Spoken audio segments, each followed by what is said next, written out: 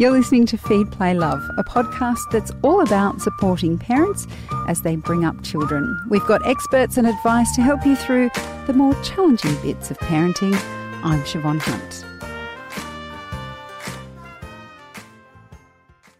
When you first become a parent, you're thrown into a whole new world. Not just one drenched in love, but featuring large amounts of sleep deprivation and a sudden wash of empathy for dairy cows. Most of the education and support out there for new parents is focused on the birth parent. But what about the other half entering this parenting gig for the first time too? In this episode of Feed, Play, Love, we're talking to Karina Lane from Mum Friday about the needs of the non-birth partner in the first few months of parenthood. Hi, Karina. How are you? I'm good, thanks, Chev. How are you? Good, thank you. Now, most of the postpartum information is about the welfare of the birth parent, which we all understand. Sure. But it's also a huge change for the non-birth parent. Why do you think there is less focus on the one that's not giving birth, and they're taking a back seat, so to speak? Why do you think that happens? Well, I guess I can understand why there's a huge focus on the birth parent, because she's just done so much, not only gone through the birth experience, but now she has to set up for feeding her baby and keeping her baby alive. And that is a really mum-centric thing. So a lot of the focus is on how that's going, how that's getting set up, and the welfare of mum. Is she okay with it all? And also recovering from the birth. Is she recovering? How are the stitches going? All of that stuff. So dad does get a bit of a back seat.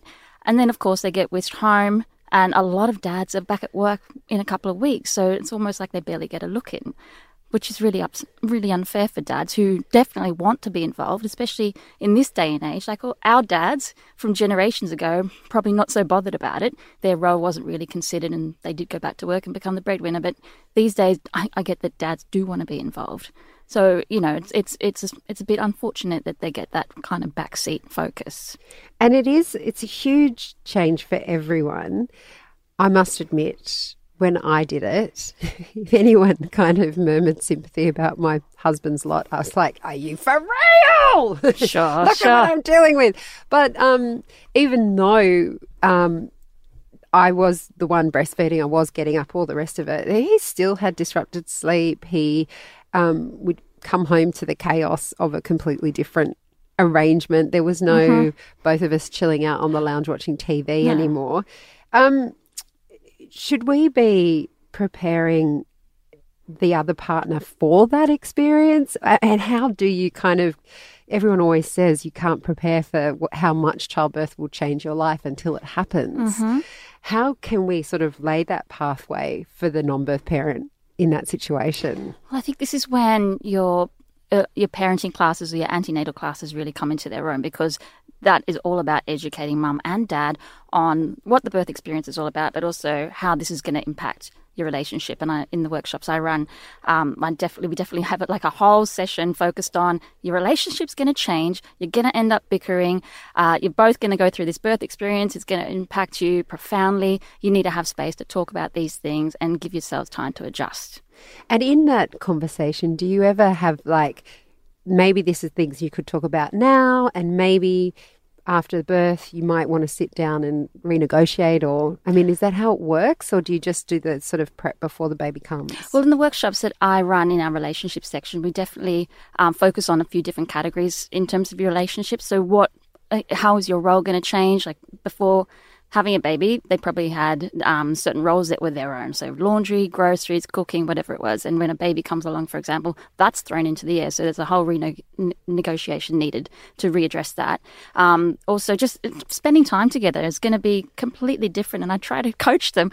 Date night's over for a little while. Forget about date night. Focus on 10 minutes together a day. That is going to really save your relationship and keep you connected. So it's kind of like having conversations around new ways, new perspectives on how to keep their relationship healthy and how to stay strong and connected, and giving them a really healthy dose of reality, what it's really going to be like now. It is going to change. You're going to be okay, but for the first few weeks, few months, it's going to be thrown into the air.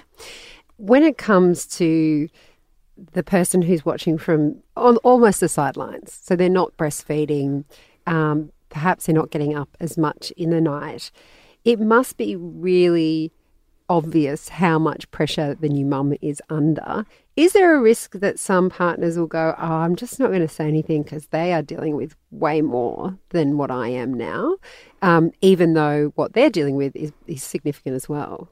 So you mean they might put their needs aside because the focus is on mum, look how hard she's working. Absolutely. And we know now that 1 in 10 new dads are affected by postnatal depression. So we know that dads are struggling with the changes as much as mum. And I always, explain to dads-to-be that birth experience, a lot of women end up with what we call birth trauma, which is that kind of lingering, not so great feeling about how the birth went. So they're watching their partner in pain, unable to do anything, and then expected to go home and just go back to support figure and never even get the chance to recover. So I always make a big point of, your emotional needs count a lot. You guys need to have the space to talk to each other about this after the birth. Is it then about the other partner having us thinking themselves through their own support network? So for mums, we always say, work out your support network before you have your baby. Make sure you've got people you can call on to help you, to talk with, to support you through this period. And many of us have amazing mothers groups to call on. Should men before birth be looking around to who they can rely on and who they can talk to and have that kind of download time with? They do need that download time or that outlet. So men and women are different with dealing and processing their emotions, and I get that some men are cool with talking about their feelings and having a cry if they need to. Other men are more like, I just need an outlet, get rid of this energy and I can come back and I'm good. So for those, some men that might be finding a supportive dads group, mothers groups these days are more referred to as parents groups. So dads are welcome to come. We're nice and inclusive with that. But then you might get other dads who are like, I just need an afternoon with the guys at the pub or a round of golf or a gym session and I'm going to be good to go again. So it's kind of making those allowances and not having dad feel pressured to stay home and support at all hours when he's not at work, but actually giving him that space to look after his mental health in his own way, in the way that works for him as well.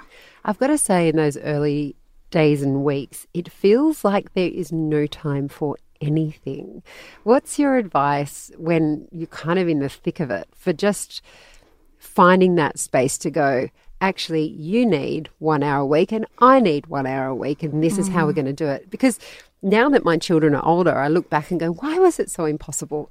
But it was. It was completely impossible to think that I could go for an hour yoga class or whatever that might be. I could go for an hour yoga class with my baby.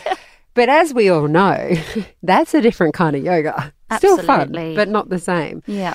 How can you get that perspective? Or is that, again, something you want to do before the baby comes along so that you can go, okay, right, we really need this hour, each of us? I guess it's about having the conversation before baby arrives and then having regular conversations as things change. Because once you get home, that's really all about the dust settling, and getting up for a yoga class in that first week is like near impossible. So maybe that could be a back burner and you could maybe focus instead on popping to the shops for milk. I know that sounds so pathetic. It's liberating. But that is wonderful when you've just had a baby and you leave your baby at home, baby's safe, no big bump to walk around with, and you pop to the milk for shops. That is, beautiful, a beautiful experience. So maybe the focus could be on that in certainly in the first couple of weeks.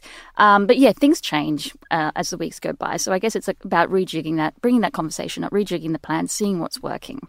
So we talked about when the partner might feel like, I can't complain because she's got it worse than me. As you mentioned, you can bicker a little bit after the baby comes, and it can be hard to find the right way to approach that topic. Have you got any tips, any ways that you might be able to phrase it to say, hey, actually, I just need a little bit of time for me because I'm not coping? Although that sounded all right, didn't it? That sounded really nice. Nice and honest, straight to the point. But I guess that's what it is. Let's be honest and direct. This is not the time for mind reading. Is the other thing I tell couples at the workshops I run. You have to be honest and you have to put it out there and let the other partner understand what you're going through and what you need, because dads aren't going to be... They're not going to know what you need. They're not a new mum. So it's up to new mum to say what she needs and vice versa for dad. And what are the most common, I guess, complaints or issues you come across in your work with Mum Friday? The complaints from mum about dad? Or either. Any. What are the biggest struggles couples have in that first period? period of time? I guess there is the bickering and, bickering about who's more tired. For some reason, that becomes a really sad used to competition. Yes, we used to fight about that all the time. Same here. And it's always going to be me. It's not you because you're lying down. I don't care if you're awake. You're still lying down. That's sleep. But look, that's a big struggle. And I guess a lot of it takes some time to find that balance of sharing the parenting load, because sometimes it can be hard for mum to hand over the control to dad. If dad says, do you want me to take the baby, and mum might get offended. No, what do you think? I can't do it.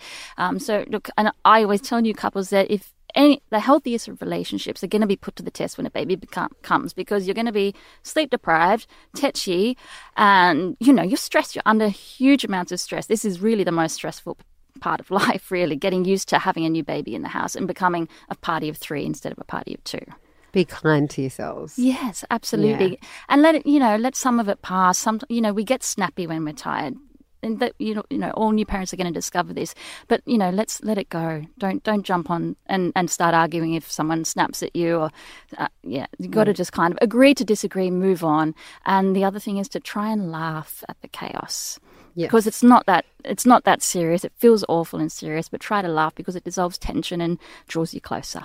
And the other thing is it will end this challenging bickering period. My husband and I are still together. Not saying we never fight, but... a little bit of conflict. Conflict's good for you, really, as long as you're working through it to the other bit where you kiss and make up. That is always going to make you stronger, and it puts you in good stead for glassing the parenting distance as well. Oh, fabulous.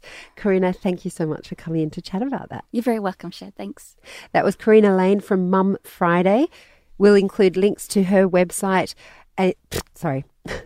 We'll include links to her website in the description notes of this episode, or you can search for Karina on our website, that's babyology.com.au/feed, play, love, and search for Karina, that's Karina.